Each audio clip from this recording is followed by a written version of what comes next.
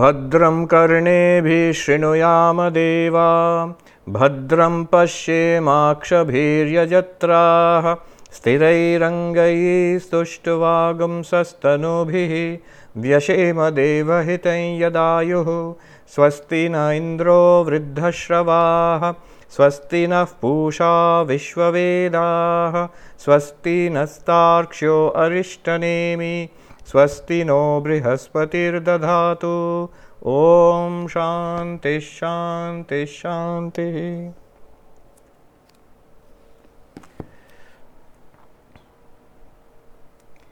So we are studying the fourth chapter of the Mandukya, the Alata Shanti Prakaranam, which is, if you translate it, it translates into quenching the firebrand.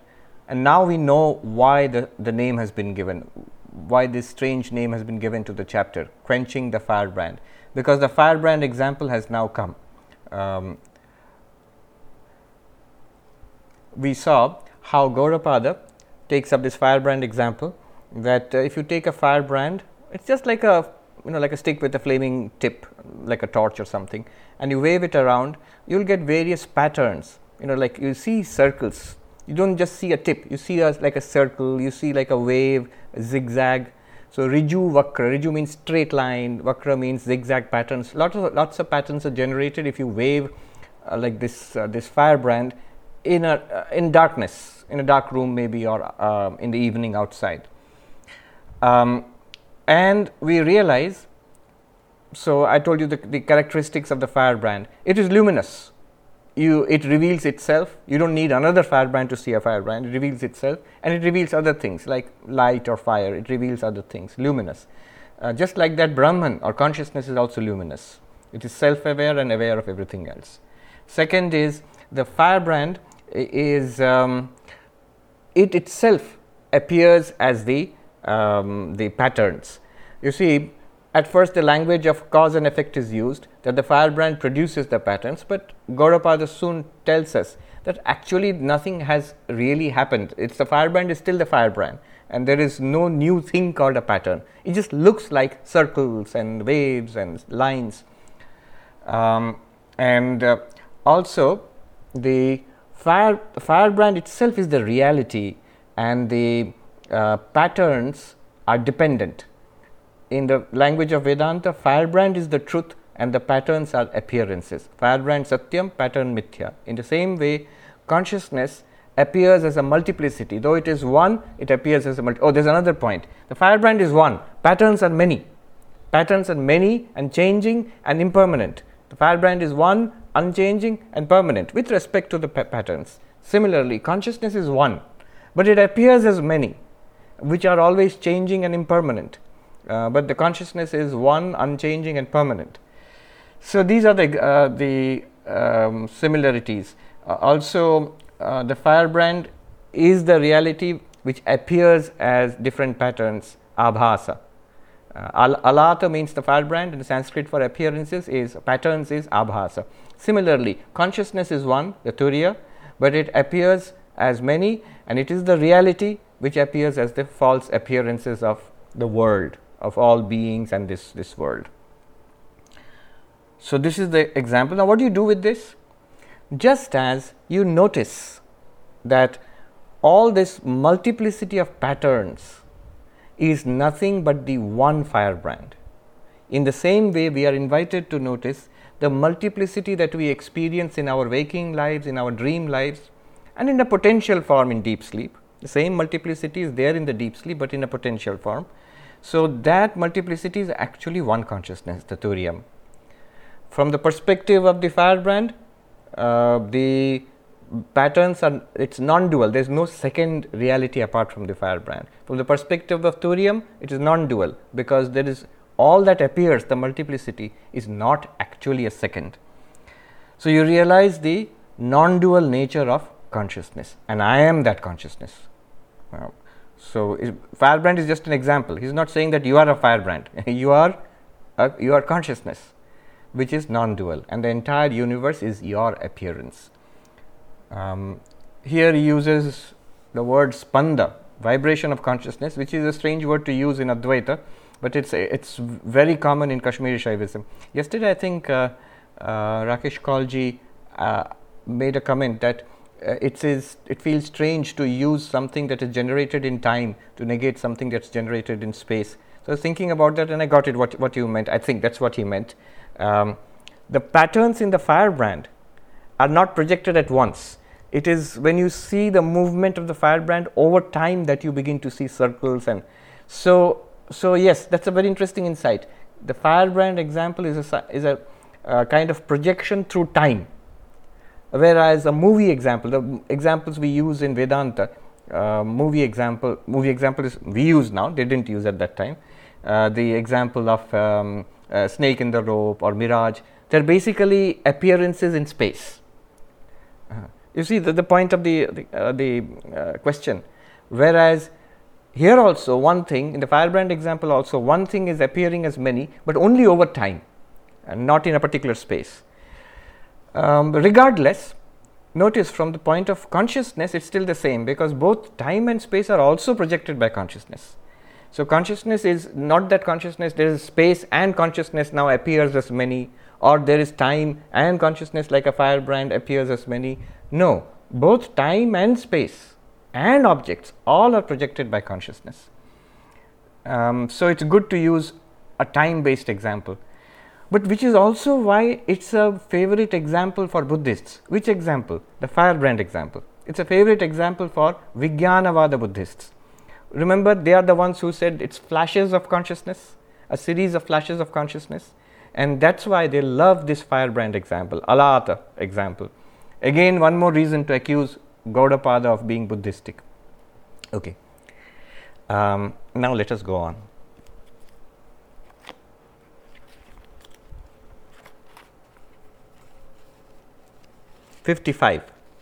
Verse number, Karika number 55. Yavadhetu phalavesha tavadhetu phalodbhava kshine hetu phalaveshe nasti hetu phalodbhava. Let me use the online translation. Kambiran, yes. Cause and effect spring into being so long as there is a mental preoccupation with cause and effect. There is no origination of cause and effect when the engrossment with cause and effect becomes attenuated. Okay. Behind the dry philosophical language, what Gaudapada is saying is not at all very different from the standard Advaita that we learn. Notice Swami Vivekananda's, the thing which I quote many times about the law of karma. Good, good, bad, bad, and none escape the law. So, punya leads to sukha, good leads to good means, punya means merit, leads to the pleasant, pleasant is sukha. And the papa means sin or demerit, it leads to dukkha, which means the unpleasant or the suffering. And this is what Swami Vivekananda says, good, good, bad, bad. And none escape the law. We are all trapped in this law. This is exactly what Gaudapada is saying here. He is not as radical as he seems at first glance. Right now, see what is he saying? Yavad hetu phalavesha tavad hetu phalodbhava. As long as you have this paradigm that there is hetu, karma, phala, the result of karma, good, good, bad, bad. Till that, and so long will you be in the cycle of karma. As long as you have this paradigm of cause and effect, so long will you be trapped in the cycle of karma. Swami Vivekananda goes on. No one who wears a form, what is the exact lines? Those who wear the form, they wear the chain too. Yes. So the form means name and form. This body, it is produced by past karma. It is part of my past karma, has become the prarabdha karma, which has produced this particular body and the events of this life. So if you are in a body, and we are all in a body embodied, so all the major events, big, good and bad, what are happening to us and what have happened to us and what will happen to us in this life are being generated by prarabdha karma. That is the chain. In another place, Swami Vivekananda says that that slave is slave, caressed or whipped, that you are still bound by karma. He says, chains though of gold are not less strong to bind. Even if you have good karma, you have a very pleasant life, things are going very well, still you are bound. So this is called bondage, and this Gaudapada says, Hetu Phala Vesha, this paradigm of cause and effect, karma and its results. But then Swami Vivekananda says, far beyond is Atman ever free. Know thou art that. Thou art that. Sannyasi bold. Say Om Tat Sat Om. Far beyond is Atman ever free, but far beyond where? Is it far beyond in space? No, Atman means self. You know what self? It's usually capital S. Can I be that capital S self? It's you. When you say Atman self with a capital S, it just means you. So when you say you are far beyond what? Far beyond this realm of ignorance. Not physically separated. You are right there. You are not separated by time. It's not that after a long time you will be beyond karma. No, right now you are there. You are beyond karma right now. The self, the Atman which is beyond karma, is right here, right now, and it's you. So, why am I trapped? It says, know thou art that. Swamiji says, Swami Vivekananda, you have to know that you are that self. We don't know it. We take it that we are this body and mind. Gaudapada will have more to say. What happens when you know it? Then Gaudapada, if you read Gaudapada along with Swamiji, Kshine Hetu Phala Vesha, the paradigm of cause and effect, the paradigm of karma, that becomes attenuated, that begins to loosen. You begin to see, I am not caught up by this. This is part of the movie which is projected. These are the patterns projected by the firebrand, and I am the firebrand. Neither the cause nor the effect are real. They are my own projections. I transcend them. I am not something trapped in them. So because of my past karma, bad karma, now a lion is chasing me. I am referring to my dream. And because of my good karma, I was saved from being eaten by the lion. So this is if this is my idea, I am still trapped within karma. But if I realize the whole thing, the lion and the unpleasantness and the eventual escape, all of that is an appearance, name and form in consciousness which I am. These are patterns being generated or appearing because the firebrand is being whirled around. They have no substantial reality of their own. Karma works. See, karma is not being denied. It's not that we're just letting go of the law of karma. What we are saying is there is a deeper reality than the law of karma. It's like in the movie, there is a plot. Within the movie, there is a plot. There are reasons why things happen, why the hero suffers, and all of that is there. It's a well worked out plot, a tragedy or a comedy or whatever. But what Gaudapada is saying, you have to realize it's a movie. Then only you are free from that plot. Otherwise, you are trapped in that plot. That's what he is saying here. Far beyond, at the risk of contradicting Swami Vivekananda, he will say, not far beyond, right here. Ishopanishad says, Tad dure tadu antike. In the Ishopanishad, it said, it is far and it is close. The Atman is very far and it's very close, closer than the closest. How do you reconcile this paradox? Often, Vedanta is expressed in paradoxical language. And you have to understand it. It's not just for sounding cool, like a quotable quote. Your reality is far beyond you and is further than the farthest, closer than the closest. Tad dure tadu antike. No, it has a clear meaning. One sadhu once said, this was in Haridwar, very nice. I'll tell you the original thing in Hindi and translate. Mahatma ji जब दो विरुद्ध बात एक साथ समझ में आवेगी तब अद्वैत पकड़ में आवेगा. He says, O Swami, when two absolutely contradictory teachings are reconciled and understood together as being perfectly reasonable, then you will understand Advaita. So it's further than the furthest, closer than the closest. How? Shankaracharya comments there in the Ishopanishad. For those who do not know that I am this pure consciousness, for them it seems to be farther than the furthest. What pure consciousness? What Turiya? I have no idea. What are you talking about? What Brahman and all of this? For those who know, it's the most obvious thing. Most obvious thing.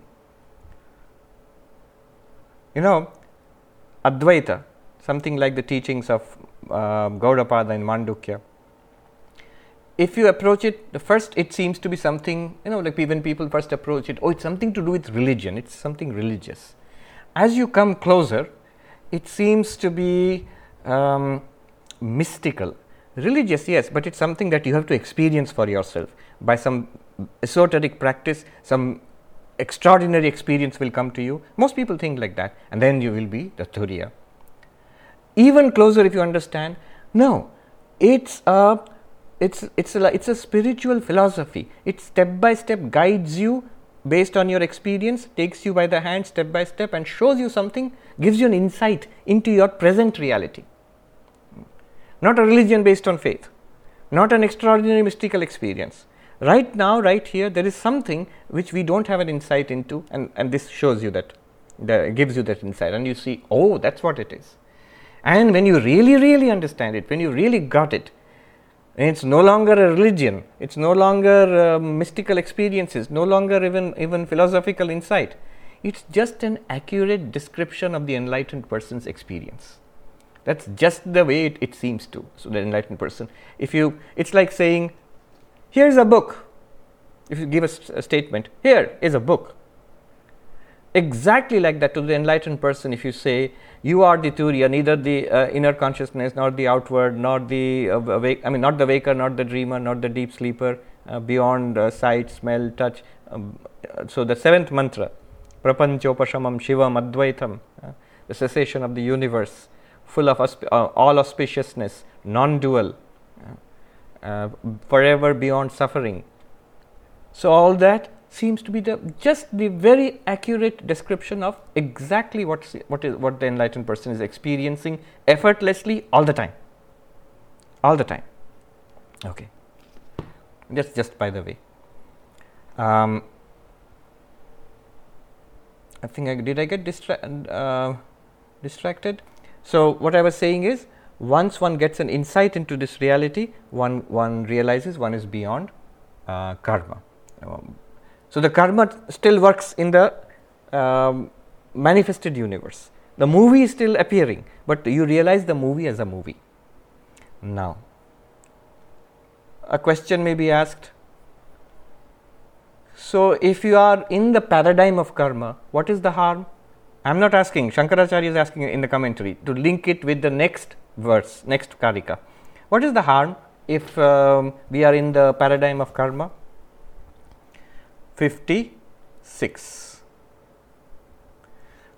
Yavadhetu phalavesha samsara tavadayata kshine hetu phalaveshe samsaram na prapadyate. So what's the harm if we are in the karma paradigm, if we are in the paradigm of cause and effect? As long as there is a mental preoccupation with causality, so long does samsara continue.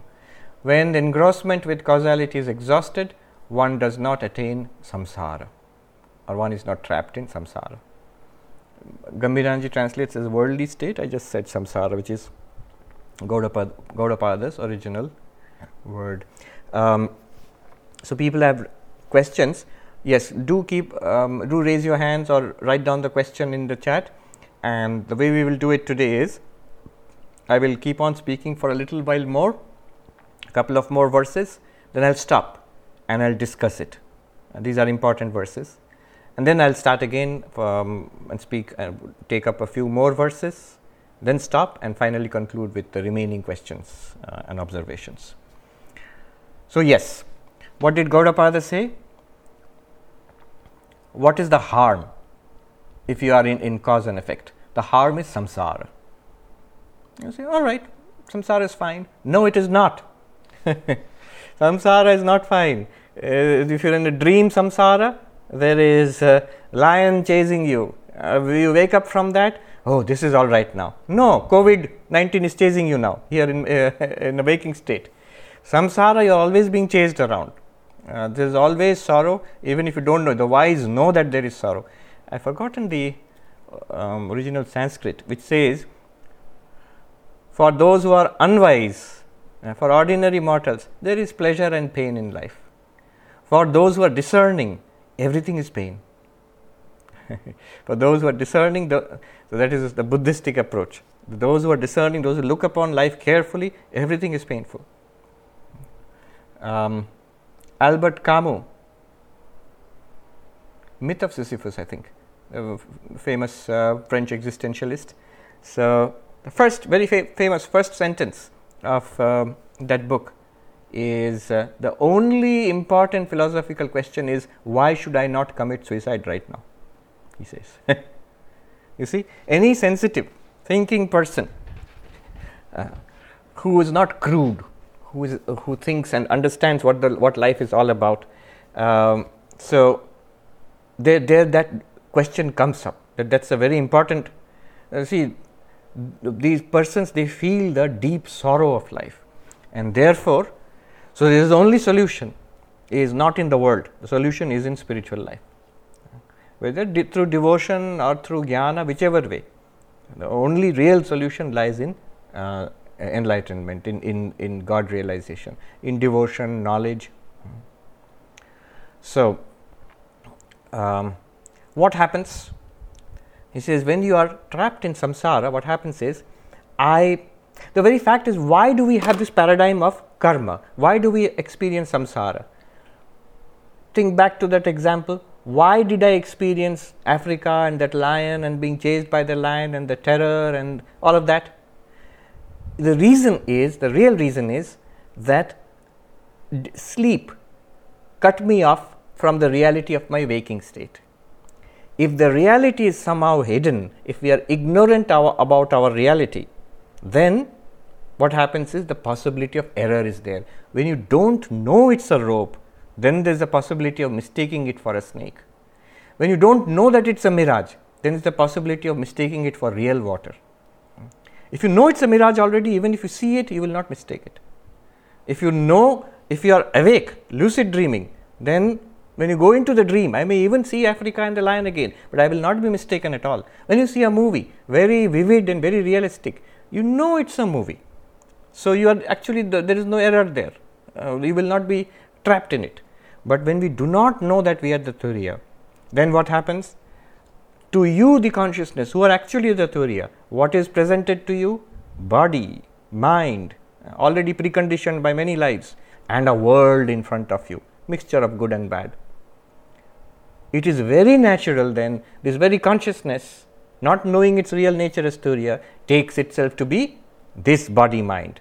What is the name in Mandukya? Vishwa. I am this waking person. And then a particular name will come, Mr. So-and-so or Mrs. So-and-so, Swami so-and-so. So this is and then a whole set of problems, friends, relatives, responsibilities, and a life story, all of it not real.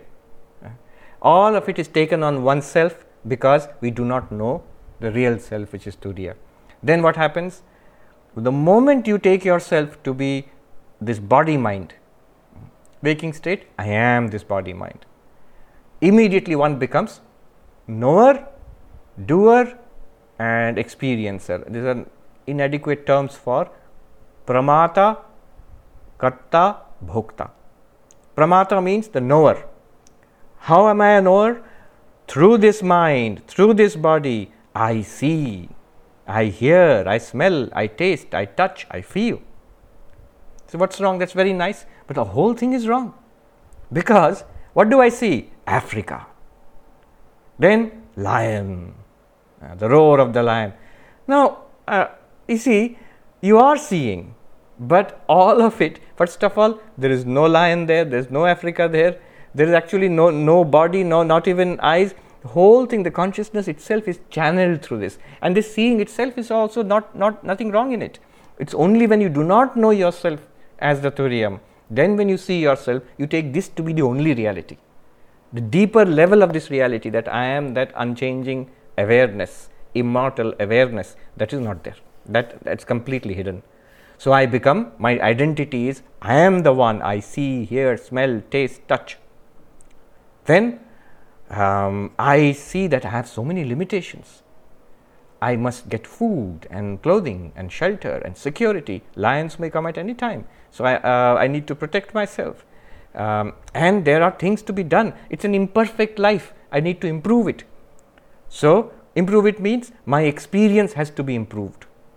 It must be a more comfortable experience, more secure experience, more pleasant experience. I must have the things to eat which I like. I must have the things to see which I want to see, hear, smell, taste, touch. All of that I want to gather. Why? My experience must be better. It's unpleasant now. It's not good now. It has to be improved. This is called bhoga. I want better bhoga. To have this better bhoga, better set of experiences, I become, the consciousness becomes karta, the doer. Once I engage in action, karma comes. So you see the chain. From ignorance, avidya, ignorance, comes desire, kama. Because in between what is there? Apurnatvam, a lack of fulfillment. I do not know myself as the ever fulfilled turiyam, pure consciousness. What do I know myself as? The never fulfilled waker. So this person who is never fulfilled, the ever fulfilled now looks upon itself as the never fulfilled, and now becomes a doer with the body and mind. From avidya comes kama, from kama comes karma, good and bad. That karma generates results, and now you have the chain. You have none escape the law. And this is what he says is samsara. You say, what is wrong with that? You experience it, you see what is wrong with that. Limitation. We always have the feeling, I will be fulfilled. And this is an intimation of our real nature, which is ever fulfilled. But we are trying it out in a wrong way. We are using this samsara to fulfill ourselves. Will never work. You go from a poorer state to a better state, and then back to a worse state again, and again to a better state. Up and down it goes. Now, individual level, social level also. Until you realize that this is an appearance. And samsara is not meant for that. Your ever fulfilled person, somebody was asking, so if you are enlightened, if you know yourself as Turiya, then samsara is useless. A person would not have any use for samsara, and what would such a person do in samsara anyway, in this world? Swami Vivekananda says that such persons are fit to live. Such persons are fit to live. We wander in the universe, wander around like hungry ghosts. This is a term used by Buddhism. Like hungry ghosts, always trying to eat in this world through all our senses, never satisfied. Whereas those ever satisfied souls, when they live in samsara, they live a life of peace and sweetness and giving and tranquility, in purity. Just look at, quite beyond all these dry philosophical things, look at the lives of people you consider to be saints, whether devotional or in the path of knowledge. They are the ones who are fit to live in this world. Swami Vivekananda says. So this is samsara. We are trapped in samsara. Look at the verse here. What does he say? As long as you are caught in cause and effect, karma, good and bad, samsarasya tavadayata. Such, to that extent is the spread of samsara. Once you come out of this, then you will be free of samsara. There will be no more samsara for you. So how does this samsara come? And how do you get out of it? Verse number 57, Karika number 57. Samvritya jayate sarvam shashvatam nasti tena vai sadbhavena hyajam sarvam uchchedattena nasti vai. Another beautiful verse. Everything seems to be born because of that empirical outlook. Therefore, there is nothing that is eternal. From the standpoint of reality, everything is the birthless self. Therefore, there is no such thing as annihilation. If you read it like that, it sounds very confusing and very dry and abstract. But it's something very living and beautiful. Why does this happen? Why do I see samsara? If I am pure consciousness, why is there even waking, dreaming, deep sleep? Why are there physical bodies, subtle bodies? Why is there karma? Why is all this happening? What is the reason? The real reason is there is no reason, because there is no causal link between turiya and waking, dreaming and deep sleep. But anyway, He answers, Samvritya. Samvritti is an interesting term. It's not a term which remained popular in Vedanta, though it is there at the very root of Vedanta at Gaudapada's level, in Gaudapada's time. It's a Buddhistic term again. You have to go back to Nagarjuna, about 500 years, 600 years before Gaudapada. Nagarjuna said, the Buddha taught two truths. Dve satye deshitam. Two truths have been taught by the Buddha. Satyam cha samvrittim, satyam cha paramarthikam, satyam cha samvrittim cha. So paramarthik satyam, the truth that is absolute, and the truth that is relative. Samvritti is relative. Relative truth and absolute truth. So according to Nagarjuna, the four noble truths of Buddhism, Buddha himself, and things like dependent origination, all those things in Buddhism, all those things are relative truth, including Buddha, including Buddhism, including Nirvana. All of those are relative truths. And only by holding on to these relative truths, one can go to or realize the ultimate truth or the absolute truth, which cannot be described in language. So he says, Samvrittim cha anashritya paramartham nadigamyate. Without taking refuge in samvritti, in this samvritti level of truth, one never attains to the absolute level of truth. That is all Nagarjuna, 500 years before Gaudapada. Now notice Gaudapada is using the same term, samvritti. Why does samsara appear? Because of samvritti, he says. And Shankaracharya helps us out here. What is samvritti? He says, vyavahara, loka vyavahara, avidyaya loka vyavahara. By ignorance of your nature as Turiam, that very Turiam appears as Vaker and Vaker's world. And then you enter into transactions in this world. You go around a job, you have families, you do good and bad things. All of that is called loka vyavahara. One point I want to mention here, see the interesting transition between samvritti and vyavahara. Later on in Advaita Vedanta, what were the terms? Paramarthika satyam, vyavaharika satyam. The term samvritti satyam disappeared, but it was replaced by vyavaharika satyam. And here you see the transition. When Gaudapada uses the term samvritti, Shankaracharya explains it as loka vyavahara, the transactions of our day-to-day life. And why do we engage in those transactions? Because of ignorance. Ignorance of what? Our real nature as Turiya. Samvritya, because of samvritti. Let me see.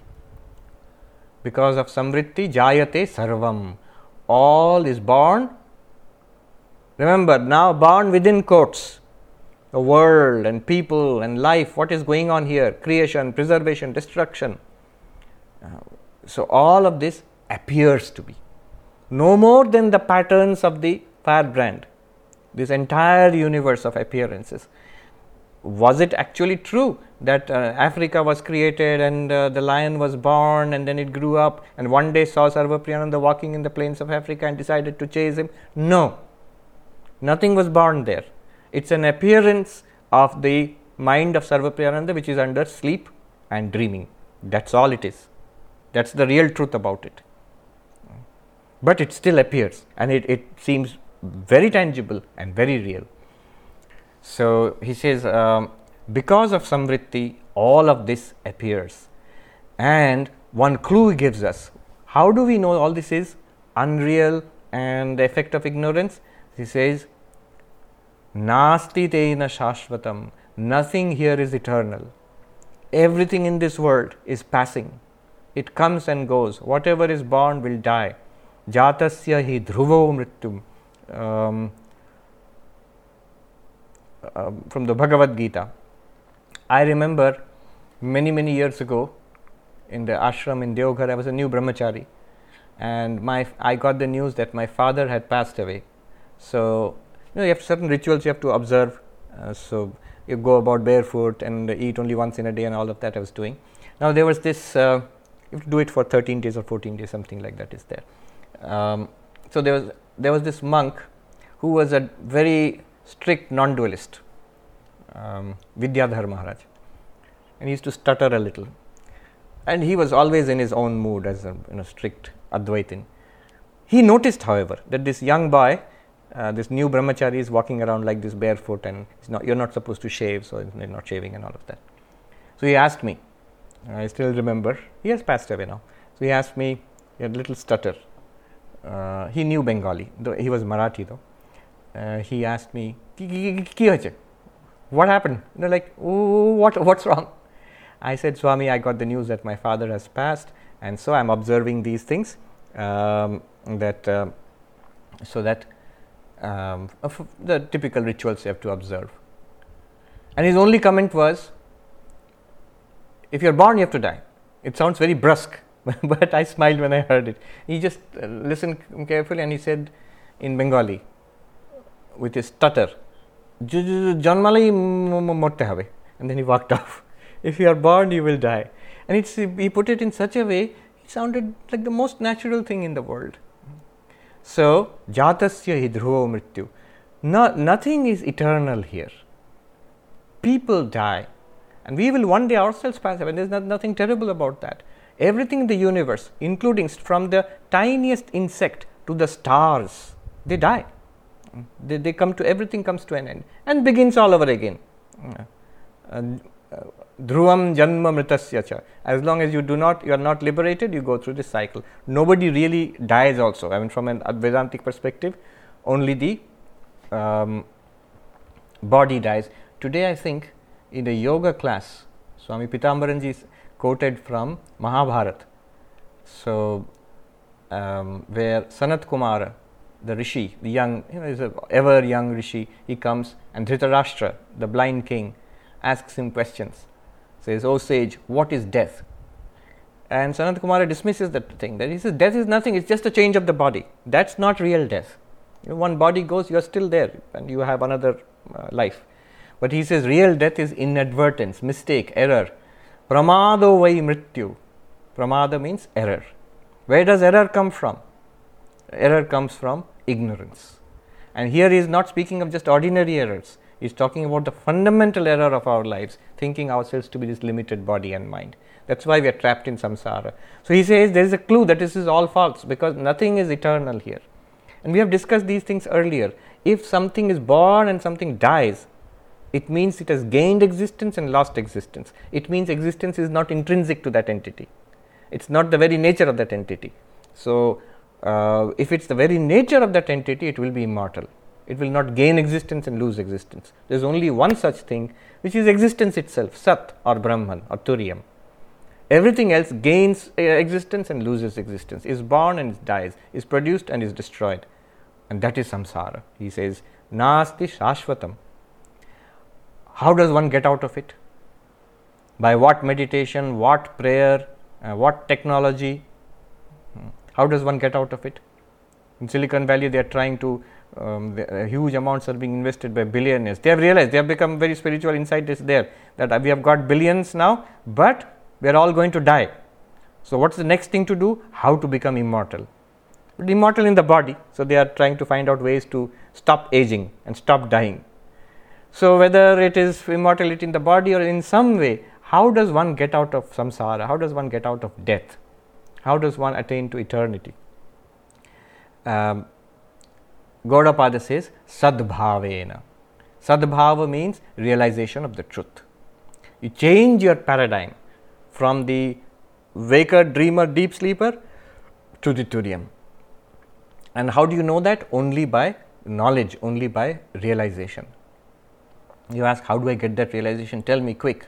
Shravana, Manana, Nididhyasana. You have to keep coming to class, whether it's Zoom or actually physical class, whatever it is, and then thinking about it until it becomes clear and flashes, oh, this is what I am. So, will all this cease then? No. Yes and no. Yes, you will realize yourself as immortal. No, the movie will still continue, but you are safe from it now. You realize that it's not. You are safe from the lion. You don't have to do anything. If I ask in the dream, how do I escape this lion which is chasing me? By running faster or by climbing a tree? You see, there's a worldly means. Or by taking refuge in God who will save me from the lion? That's the other worldly mean, religious means. Gaudapada says, realize what you are. What am I? The moment I snap out of it and sit up in my bed, the whole problem is solved. The only difference, be careful here, the only difference is in the dream example, the dream disappears and you sit up, the whole thing is gone. There is no more the dream. Now it's replaced by the waking state. But in the case of Turiyam and Samsara, when you realize your Turiyam, the waking state will continue. It will still appear like this. If you have eyes, you will see. If you have ears, you will hear. You will smell, taste, touch, think. All of those things will continue. But you realize all of them are appearances of one consciousness, which you are. There is nothing outside you. It is all within you. You will be saved from dukkha. See, there is another saying, famous saying, Manusmriti. Sarvam paravasham dukkham, sarvam atmavasham sukham. Etad vidyat samasena lakshanam sukha dukkhayoh. Manusmriti, Manu says that everything that depends on others, where others have control over you, that's a source of sorrow for you. Everything that is under you, in your control, that is peace and happiness for you. This is, in brief, the definition of sorrow and happiness. Now notice, if you are the waker, there is a lot that's not in your control. Almost the entirety of the universe. Other people are certainly not in your control, what they are doing and who's going to listen to you. Your own body is not in your control. When is it healthy? When it is sick? Your own mind is not under your control. All of those, according to Manu, are now sources of sorrow for you. The world is a source of sorrow for you. Other people become potential source of sorrow for you. Your own body becomes potential source of sorrow for you. Your own mind, most of all, becomes potential source of sorrow for you. But when you are Turiyam, when you are the firebrand, all the patterns are nothing but you. Everything in this universe as Turiyam, waker and waker's universe, dreamer and dreamer's universe, and deep sleeper's potential universe, the whole thing is appearing to you, the consciousness, 1. In you, the consciousness, 2. And nothing but you, the consciousness, 3. To whom is this world appearing? To consciousness. Who is that consciousness? You. That is 1. Where is it? Is it a separate world and you are consciousness separate like light and an object? No. It is in you, the consciousness. There is no proof of anything outside. And if it is in you, the consciousness, what is this world made of? Nothing but you, the consciousness. And therefore, Atmavasham, the whole thing is now absorbed into you. You have eaten up the entire universe. The entire universe is nothing but you. Every person, good and bad, friend and foe, so called, they are all you. And nothing but you. Sarvam Atmavasham Sukham. Then everything is Sukha, everything is joy, everything is peace. Let me see.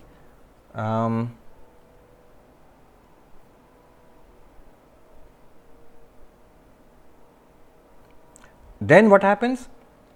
Uchchedatena nasti, and there is no death then. You have overcome death. This is real immortality. Once you have sadbhava, this paradigm of Turiya, so the paradigm of samsara or karma and paradigm of Turiya. Once you have the Turiya paradigm, sadbhava, there is no more death. Just one more point here. Again, I am thinking in terms of Buddhism. In Buddhism, when you ask what is the ultimate truth, here it's easily you can say, oh, Turiya, Brahman, Atman, so many words for it. Buddhism, they are very antsy about giving a term to it. They will tell you it is neither eternal nor is it annihilation. Shashvata, no. Annihilation, Uchcheda, no. So here notice Gaudapada has said there is no eternity possible in worldly things. He just said this. In the waking dreaming, nothing is eternal. So no, not Shashvata. And when you realize the Turiya, now Uchcheda, there is no annihilation for you. But notice, he could have said just the opposite. Worldly things are always subject to destruction and Turiya is eternal. But he does not use that term. He uses terms which are perfectly compatible with the Buddhistic terminology. According to Buddhism, it is beyond eternalism and beyond annihilation. So the world is that which is in annihilation, but it is not eternal. And Turiya is that which is eternal but not subject to annihilation. Anyway, I just wanted to mention that. One more verse and then we will take the questions. 58.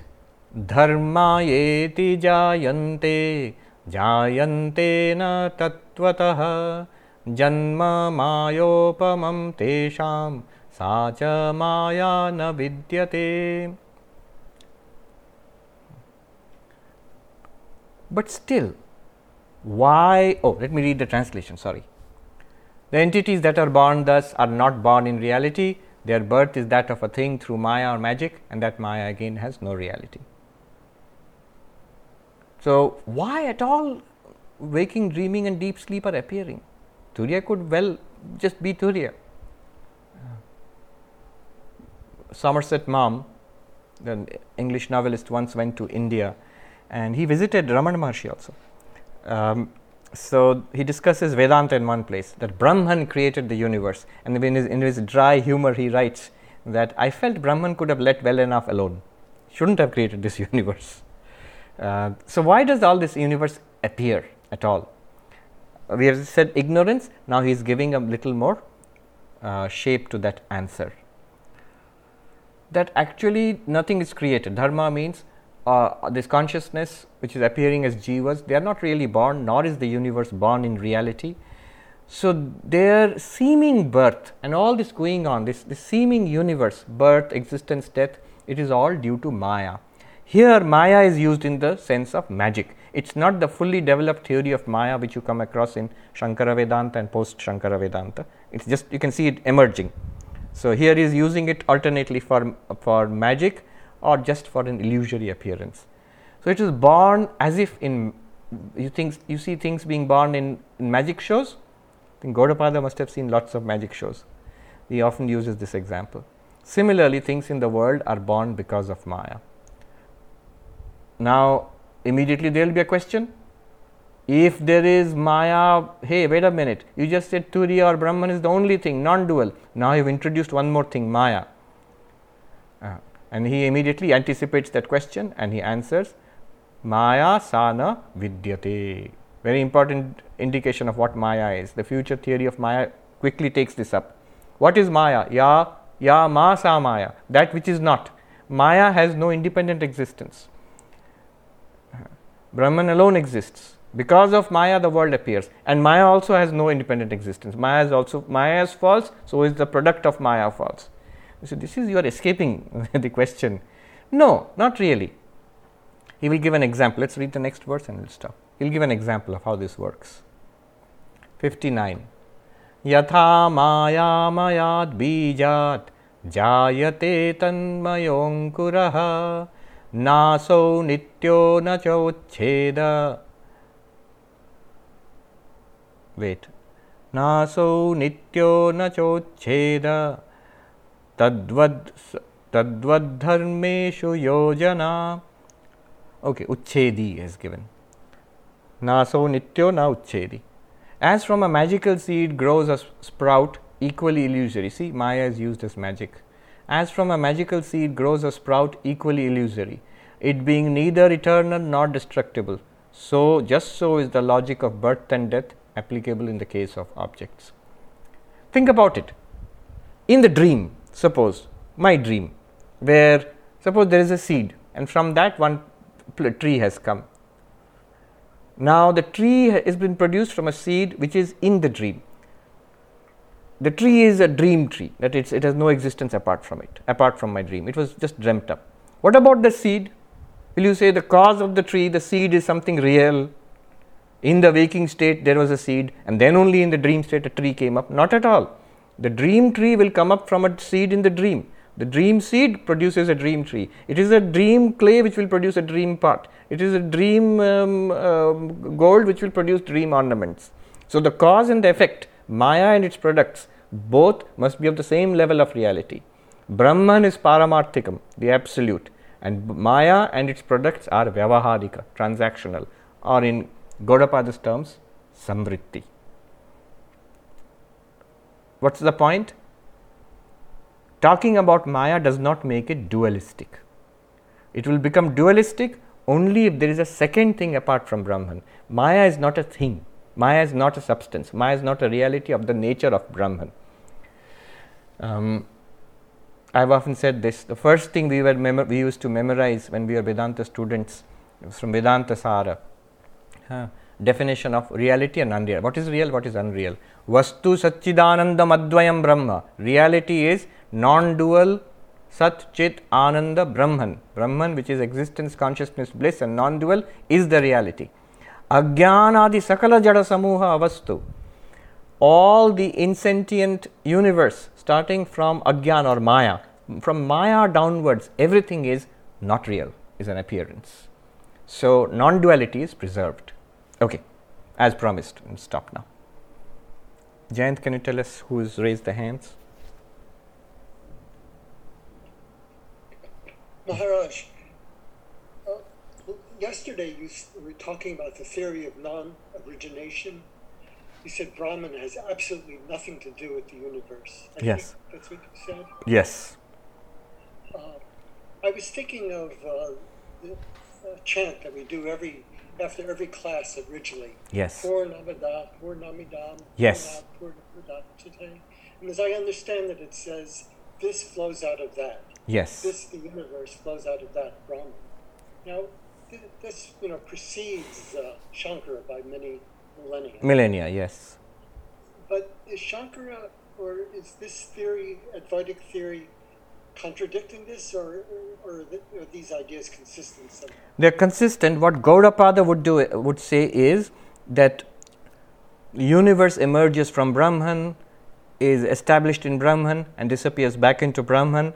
This is a provisional teaching given to those for whom it's too incredible to think that there is no universe, it's only all Brahman.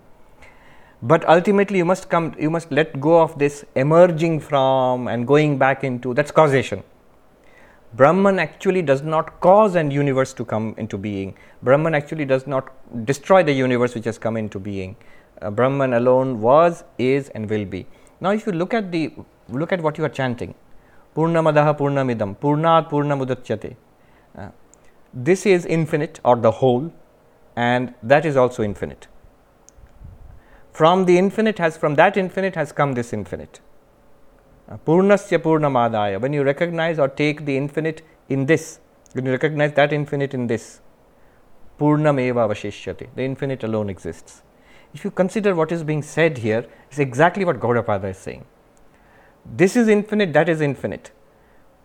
That means Brahman, the ultimate source. And this means what we are experiencing now. Now, are there two infinites? No. Then what is the relationship between this and that? He says this has come from that. It arises from that. So, all right, this seems to be like a theory of creation, and dualistic religions, dualistic Vedantic philosophies immediately grab this. But notice what's said next.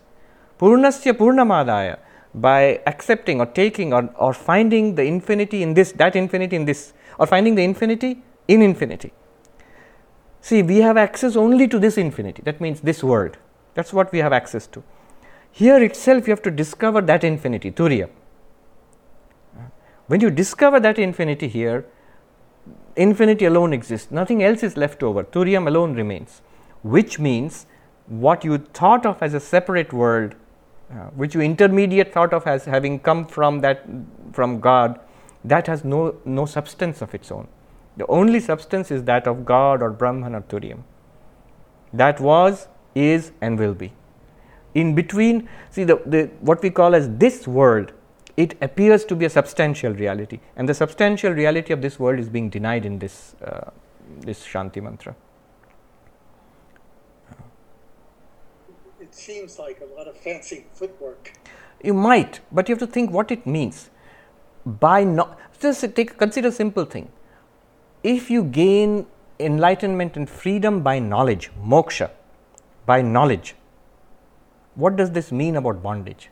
What kind of bondage is it that is overcome by knowledge?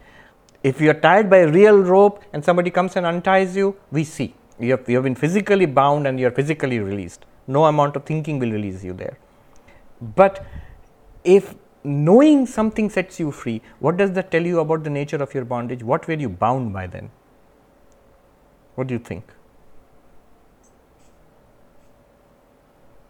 The world, whether it's real or a dream, even a dream has its own reality. Wait. Knowledge sets you free. Even in the Bible, the truth shall set you free. If you, yeah, the truth shall. But if you literally take it, that's what Advaita is claiming. If you take it seriously, when can the truth set you free? The truth by itself. It means you are already free. You just somehow don't know it. Then that's the direct interpretation without any footwork. The truth sets you free directly. It's like the man who thought that the 10th man, their friend, was dead, and the truth set him free from that sorrow.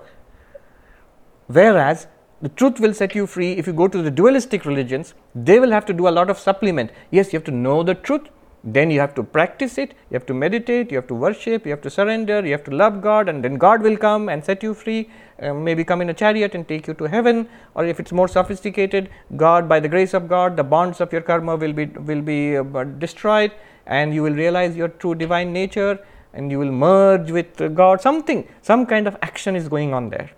There's something more to be done after knowing the truth there. But here in Advaita, the truth will set you free.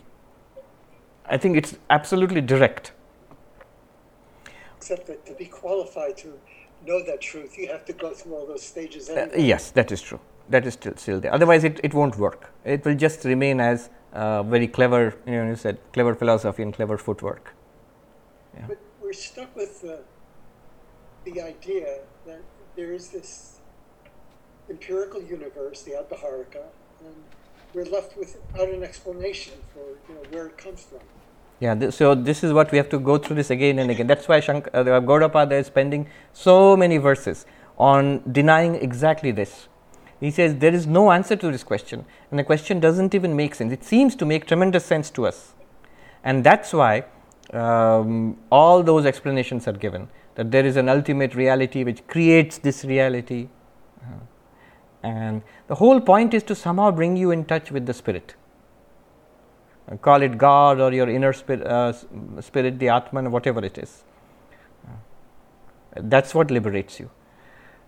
And all these explanations are necessary because this world is all that we have. And if you talk about the spirit, God, Brahman, then naturally the question comes, how is it related to my world? So the first and easiest answer is that one created this. What you see, that one has created this, is the master of everything here depends on that one. And from an Advaitic perspective, these are not wrong, but they don't go far enough.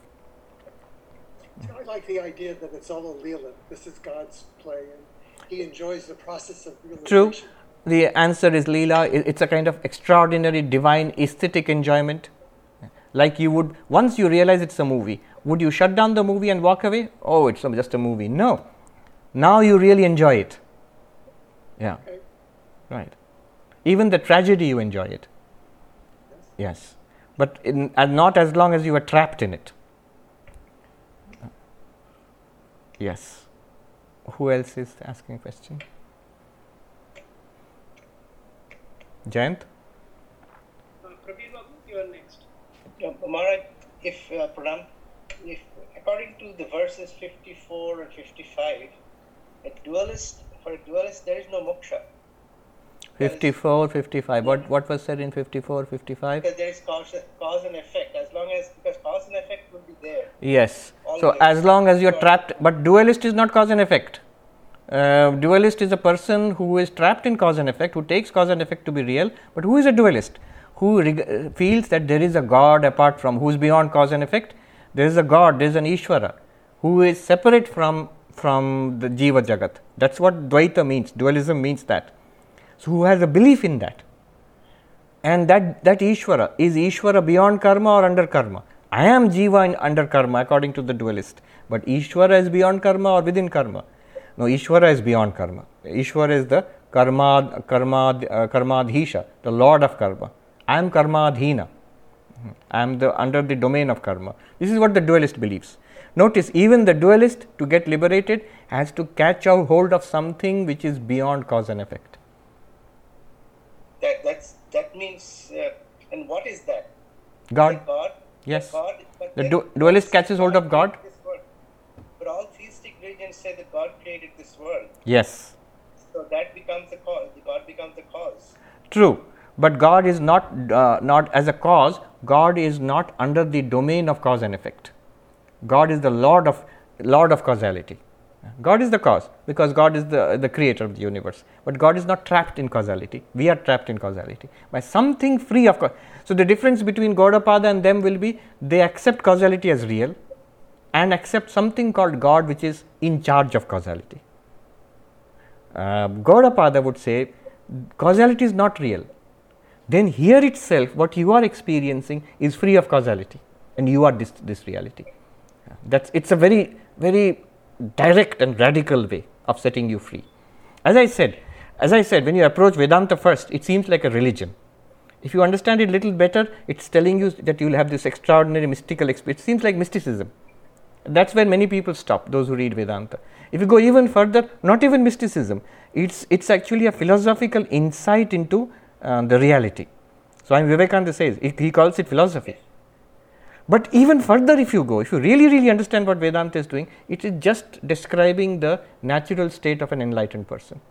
An enlightened person would not say it is philosophy or mysticism or religion, not at all. An enlightened person would say that's right.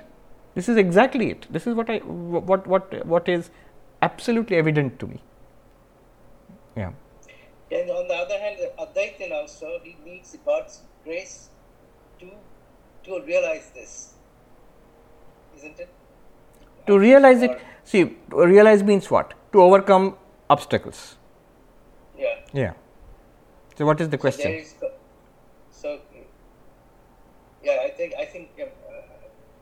it's I See, have to think this through. How did it work for me? Think about my state. Do you remember the dream I described? Yeah. So how did it work for me? I was trapped. I tried all worldly means from escaping from that lion. I ran for my life and I climbed a tree and the lion chased me and that did not work. The lion was about to catch me. Then finally I tried the other worldly means, alaukika, which is I surrendered to Sri Ramakrishna, to God. I am helpless, save me. God saved me. But how did God save me? Did he kill the lion or something like that? No. He snapped me out of it. I woke up. That's the way God saves you. That story about Ramana Maharshi, that a devotee of Narayana goes to Ramana Maharshi and says, see, this who am I? It is interesting, but I don't like this approach. I love Narayana. Is it all right? Ramana Maharshi said, yes, it's all right. Gaudapada would say, alpa dosha. It is wrong, but not too wrong. I'll give you grace marks, you'll pass. Then the man said, if after death will I go to Vaikuntha, heaven, and see Narayana, will I see God?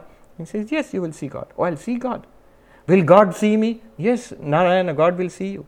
Oh, God will see me. Will God look at me? Yes. And will God speak to me? Narayana will speak to me? Yes. What will Narayana say? What will Narayana say? And Ramana Maharshi said, Narayana will say to you, find out who I am. Who am I? Find out who am I. So, ultimate blessing of God is enlightenment, you realize. Of course, this is the Advaitic perspective. A Vaishnava devotee or Shakta devotee will not agree with this. Yeah. Samsara still remains for the Dvaita, isn't it? Dualist. No. Now it's Leela.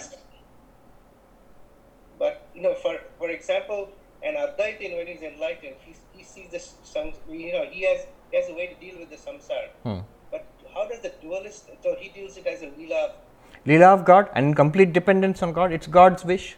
Dvaitin also has a way. Advaita gives strength, we say. But one Swami who's devotional, he said to me, well, I was a brahmachari at that time. You're saying this, but I find devotion gives me strength. So, তুমি বলছো বটে আমার কিন্তু ভক্তিতেই আমি বল পাই. All right, next. This relates to the Somerset Maugham quote, why couldn't Brahman have left well enough alone? Yeah, and I think it also relates to the point Bill was making. Saint Teresa said something like, it appears that God himself is on the journey. And sometimes Vedanta makes it sound like the creation is a mistake and that we should get out of it as quickly as possible and that it would be better if it had never happened. In fact, I guess Gaudapada says it didn't happen. But don't you think there might be some grand cosmic purpose to it, and that as parts of it, we are participating in that purpose? Is there a purpose? The grand cosmic purpose, the ultimate purpose of all things is to be enlightened, to wake up. What's the purpose of a dream? First of all, most important urgent task is to wake up and realize it's a dream. After that, if you want to continue a lucid dream, that's fine. But to be in a dream and not know in a dream is to expose yourself to terrible danger, which is the nature of creation. And after all, if it is true that you are Brahman, not know that you are Brahman and be under the delusion that you are a limited being of a bundle of flesh and blood, this is an error. Why would anybody want to be in error? Be free of that error and then enjoy as many samsaras as you like. Then it's no longer samsara. It's the play of the divine, or whatever you call it. Okay, so could you say that a universe in which people have gotten enlightened and woken up is better in some sense than no universe whatsoever? In other words, there's value added to creating the universe and having people get involved and get enlightened in it. I would say, what is better? In fact, what is the best? Brahman is the best. You are the best, not the universe. Take your eye off trying to find good and better in the universe. The good and the better and the best are all within you. And then you see this universe as an expression of Brahman, your real nature, and you will find beauty and joy wherever you look. But remember, it's all your beauty and joy. It's does not belong to the universe. It borrows it from you. Then it's joy. Then it's you being Brahman. Yes, you being Brahman. Yeah. Let's put it this way, logically. When Somerset Maugham says, Brahman could have let well enough alone, that means, all right, be pure being, pure awareness. That does not imply that you have to be multiplicity and divisions and all of this, the many. Why should the many appear? Even if it's an appearance, even if it's false appearance, movie, why is there a movie at all, if you ask? Consider this. Logically, there are two possibilities. Brahman can appear or not appear. It could appear as something or not appear as anything at all. And notice, both of these are happening. Throughout our day, we have the waking world where this waking universe appears, and a dream world in our minds, a subtle universe appears, dreams, and the blankness of deep sleep when nothing appears. And at the cosmic level, there is creation and this entire universe and dissolution where there is nothing except God and Maya. So, the two logical possibilities, a universe or no universe. These are the two possibilities. When you ask the question, why is there anything at all? Why is there Turiya or Brahman at all? There is no question about that, because Brahman is something necessary. It cannot not exist. So, Brahman will be there. But why is there a universe at all? The only two possible answers are there could be a universe or there could be no universe. And when you look at your experience, you see both. Both are realized. Yeah. Right. Good for now. Yes, thank you. Jayant? Yeah, so Swamiji, ignorance is in the mind, but the knowledge, sadbhavana, will also come in the mind. Yes, it will come in the mind, correct. And so mind is in the realm of Maya. Yes. And the transcendence is our goal, but can we totally exclude the experience of that which is transcended?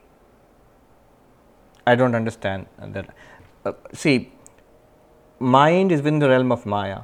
Ignorance is within the realm of Maya. Even the knowledge of Brahman, Brahmagyana, that's also within the realm of Maya. That's also within Maya. Only Brahman is not within the realm of Maya, and that Brahman you are. What was your question? So, like our goal is to transcend the suffering of this life, but can we totally exclude the experiences which we are having now, which we have to transcend? Totally exclude means, can you explain what are you thinking? That there will be no experiences after transcending? Yeah, like we are experiencing this world. So, this realm of Maya, can we totally exclude it? Totally, you will not exclude anything real. See, as I have said again and again, remember, enlightenment does not mean erasing the world. Enlightenment does not mean wiping out the experience of the universe. Enlightenment does not mean switching off the movie. Oh, I realize it's a movie, let's switch it off. No. The fact that you realize it's the movie now makes you fit to watch the movie for the first time. If you are immersed and trapped as a creature in that movie, then you would be in terrible danger.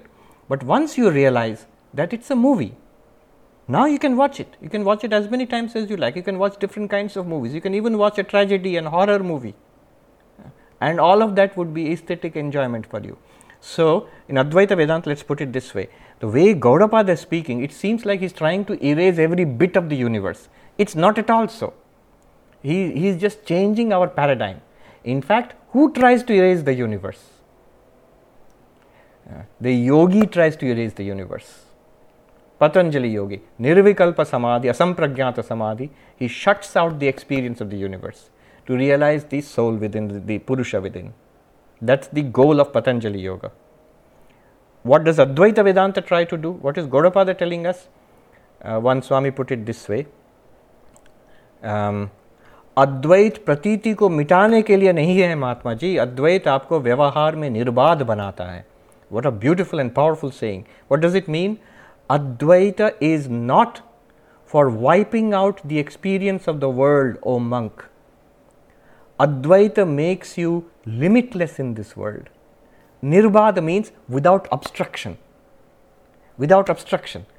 What happens is our present existence as a jiva is very constricted. I am this and not these. These are other people. And I have to protect this little body. And I have to, bring all the goods of this world, pleasures and money and achievement, name and fame, and put it at the altar of this little idol of flesh and blood. This is my terrible little constricted existence. What Advaita does is makes you absolutely limitless. All this is you. I am this infinite awareness.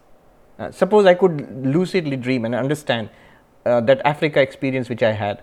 So, I am not only this Swami walking on the plains of Africa for God knows what reason, but I also realize, oh, then I am the plains of Africa also. I am the tree also. I am the lion also. I am the sky also. And I am the fun of the lion chasing the poor man. All of that I am, literally so, not imagination. Imagine living like that in the waking world. You are not the waker, you are the Turiya. In you, the waker and the waker's world appears. And now the game begins. You will have no more fear of anybody or anything, not even death. You will have no more greed, that I need these things. You will have no anger with anybody. Everybody is your most beloved, because it is you alone in that form. Think about it. So it is the most vibrant form of living, Advaita Vedanta, not erasing experience of the world. Swami Vivekananda says, what is the way? He says to divinize life itself, to see divinity in everybody and everything that you are in. That's what Gaudapada is telling you. Swami Vivekananda says, so do I have to kick out my husband and wife and children like a brute? No. He says, see God in the husband, see God in the wife, see God in the children, in the friend and the foe, in happiness and illness. How do you do that? That's what Gaudapada Mandukya is teaching you.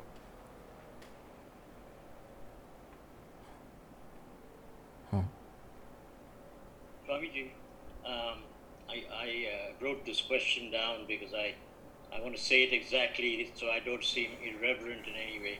But anyway, the question is, about Buddhism, there is a joke that ends with the punchline, it's turtles all the way down. In other words, questions cannot be answered after a point, so stop asking. And as we were discussing earlier, in Advaita too, there are questions that cannot be answered, so should not be asked, or are simply wrong, or you should move beyond them. I mean, things like what exactly is Maya? Why the subjective world? Why waking, sleeping, dreaming? Whose dream is this waking dream? I mean, it seems to me that that's sort of the list of questions that cannot be asked. But at the same time, it strikes me that this is the equivalent of turtles, in the sense that instead of turtles, it's consciousness all the way down. It's Jagat Mithya is the answer to any of these questions. Is that correct? Am I thinking about this? Yes, but see, if you push it further along,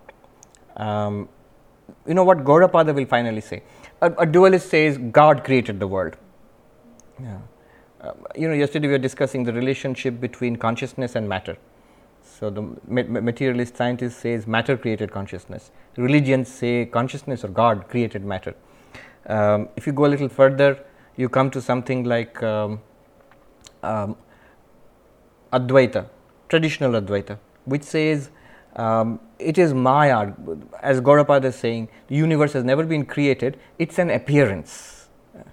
There is no talk of real creation. There is no real second thing apart from Brahman ever. Okay, that sounds more sophisticated.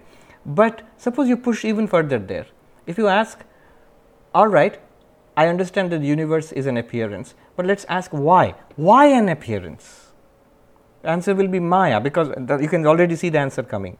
Answer is Maya. But if you ask why Maya, then the answer will be, as Vivekananda also says, the question itself is wrong, you cannot ask this question.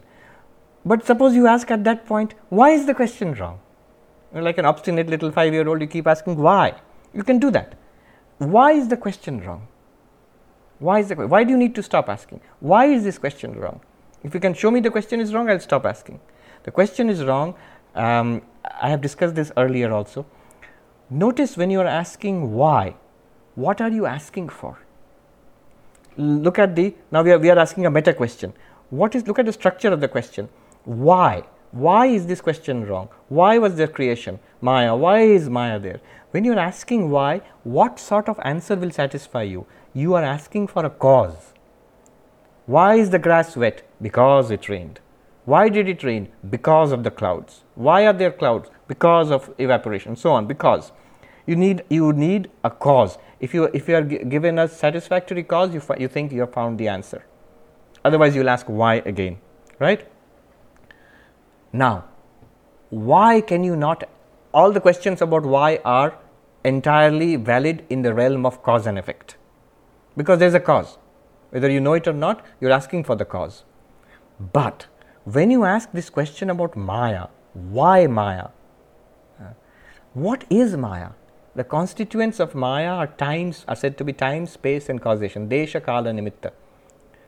Now, when you ask why Maya, the question is wrong, because it's like asking, for example, about time. What was there before time? When you ask what was there before time, the question is wrong. Why? Because you are assuming time. Before and after are time words, the past tense and present tense, or future. So, before and after, you see, when you ask a question, what was before time, you are already assuming the presence of time. You are not thinking of a world before time anyway. Before and after assumes time. If you are asking what is outside space, you are already assuming space. Outside, inside means space.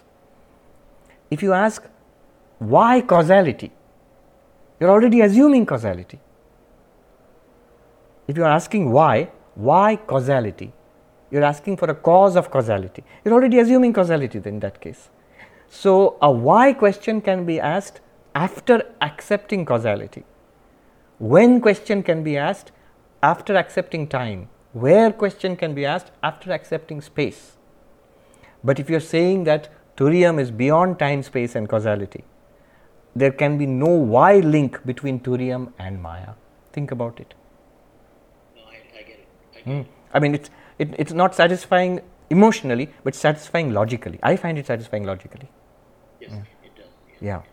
I have a slight follow-up question, and that is, can you say that time, space and causality actually exist within consciousness, but are revealed only by the prism of Maya, if you would, just like an optical prism reveals white light to be, many colors? No, they do not exist within consciousness, because within consciousness only consciousness exists.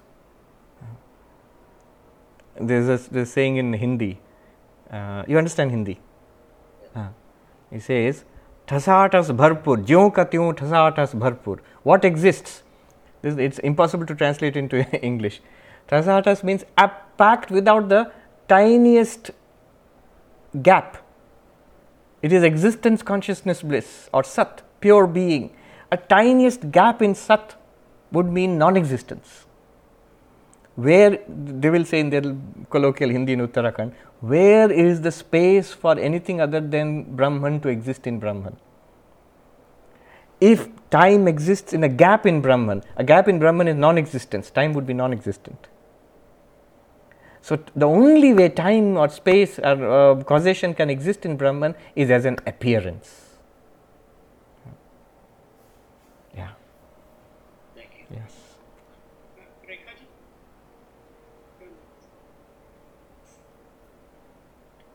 Rekhaji. Rekhaji? You need to unmute yourself. Oh, sorry, Pranam Swamiji. Namaste. Swamiji, you have always said that realization sort of happens in a flash, when it happens, of course, through Shravana Manana Nididhyasana. But it happens and one gets to know that, yes, you've realized what it is.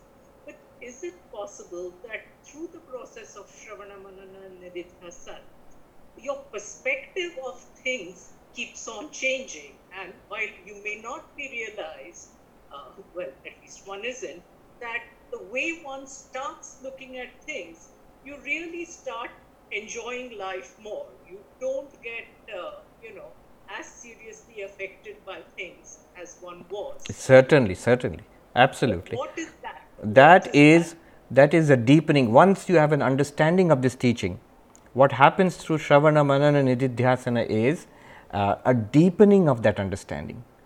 Ultimately, realization is nothing more, in the path of jnana, in the path of knowledge I am speaking, realization is nothing more than the deepening of the knowledge which we are acquiring here. Right now, it may feel to be, I sort of vaguely get what he is saying. If you repeat it and you stay with it, you will get a clarity. Oh, I am clear about what is being said here. Then if you hold on to it, you will get conviction. Oh, I am convinced about it now. I mean, I can see no other way out of it. That conviction itself deepens into what might be called realization. On the way, you will find the bonds of samsara looser.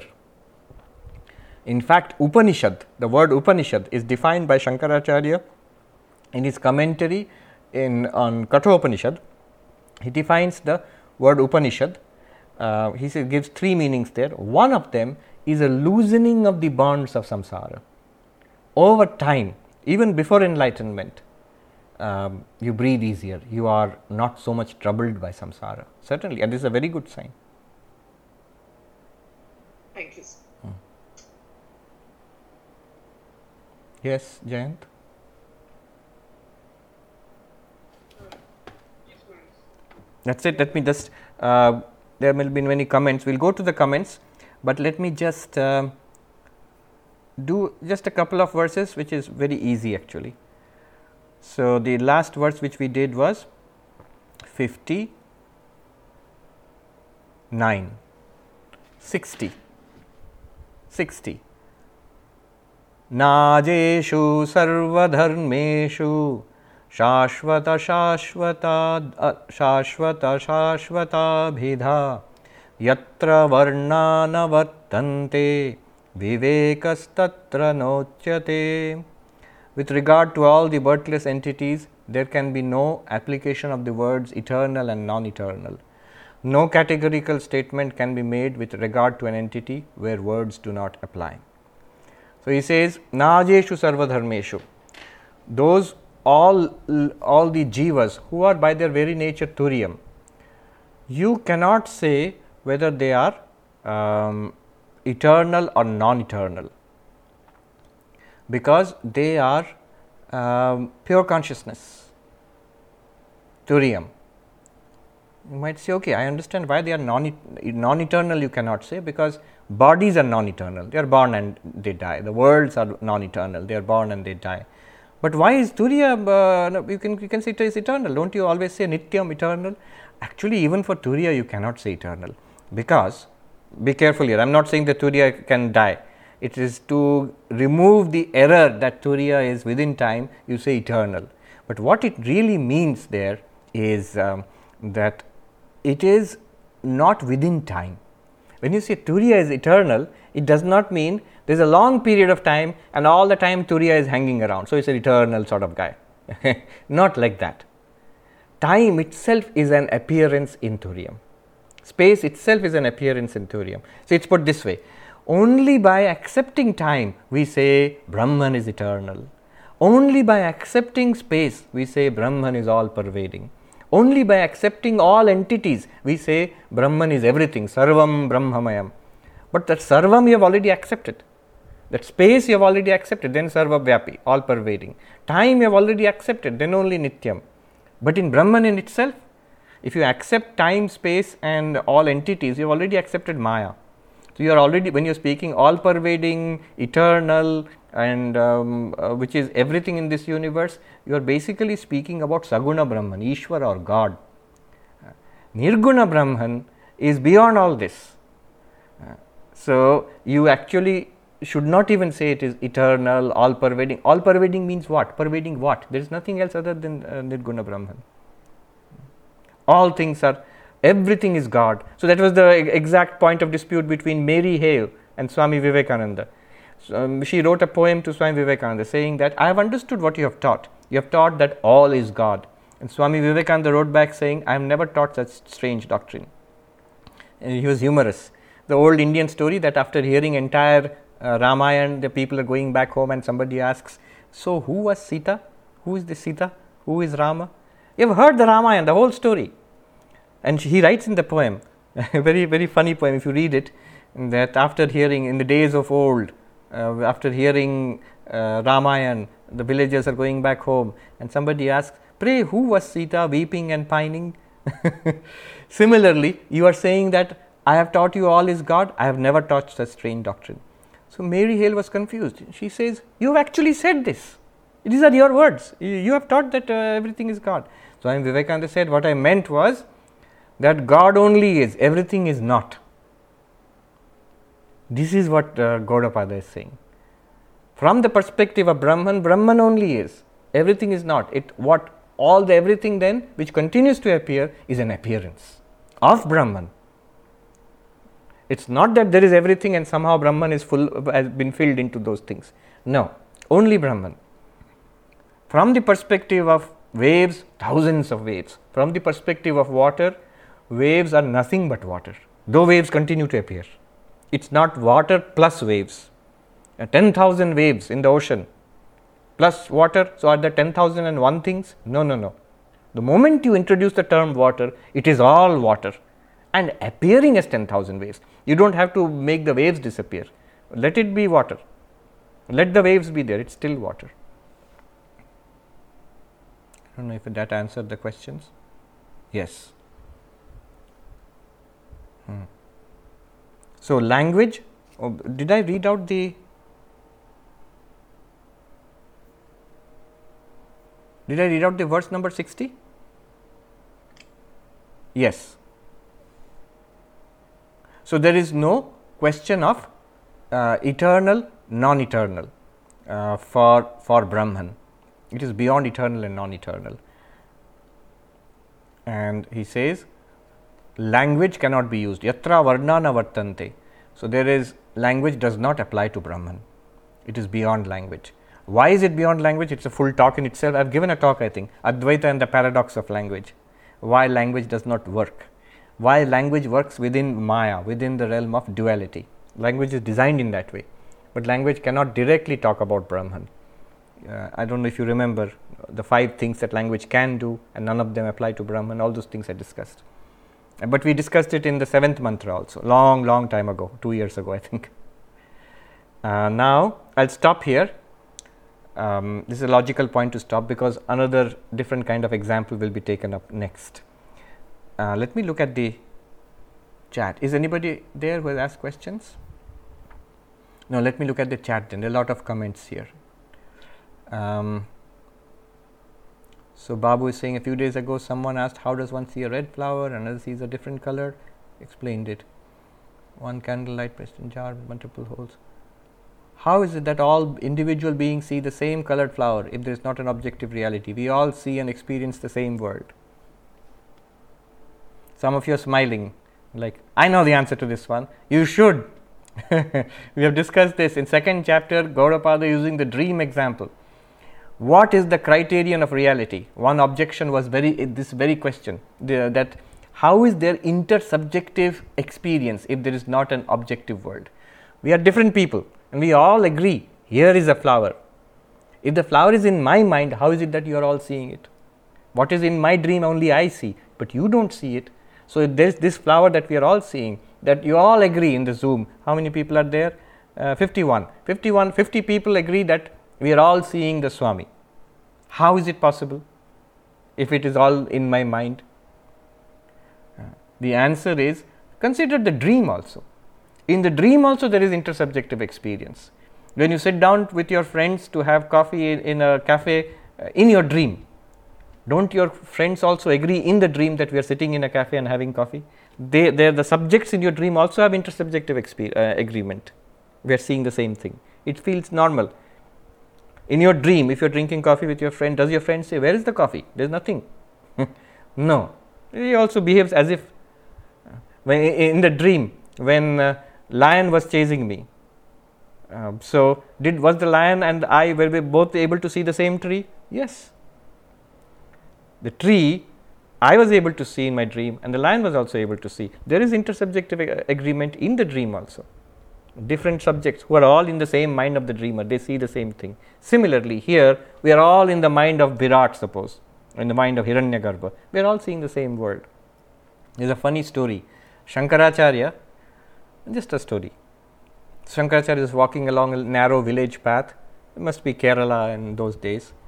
And there are many elephants in Kerala. And somebody shouted, a mad elephant is coming, run, run, run. And the mad elephant came charging down, a maddened elephant. And Shankaracharya immediately climbed a tree. There are many coconut trees there, so he climbed a tree.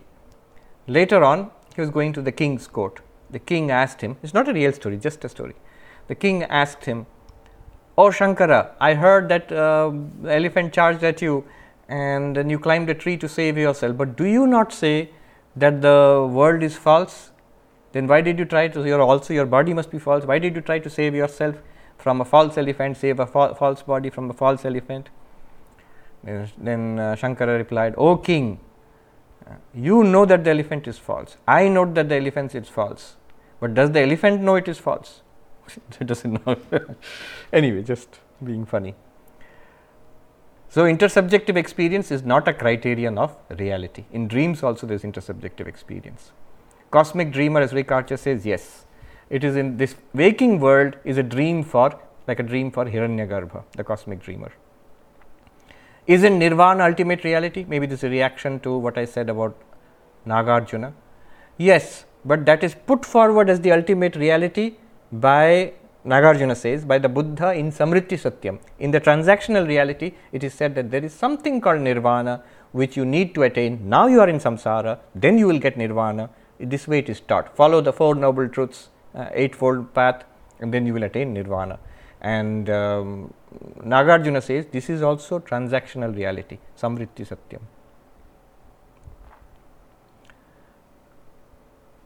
All right. Somebody, Ramya said bondage was never there. Exactly, I totally agree.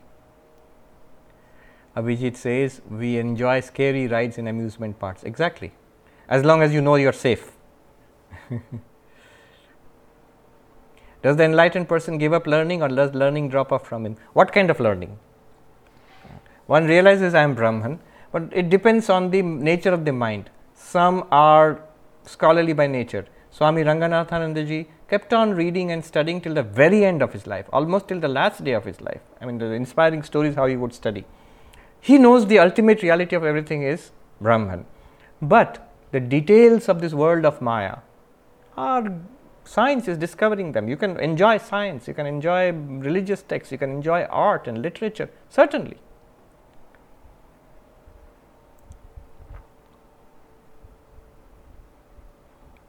Why causation surely sounds absurd, but if you ask why time and space, no, it is like asking before time, or when time, or where space.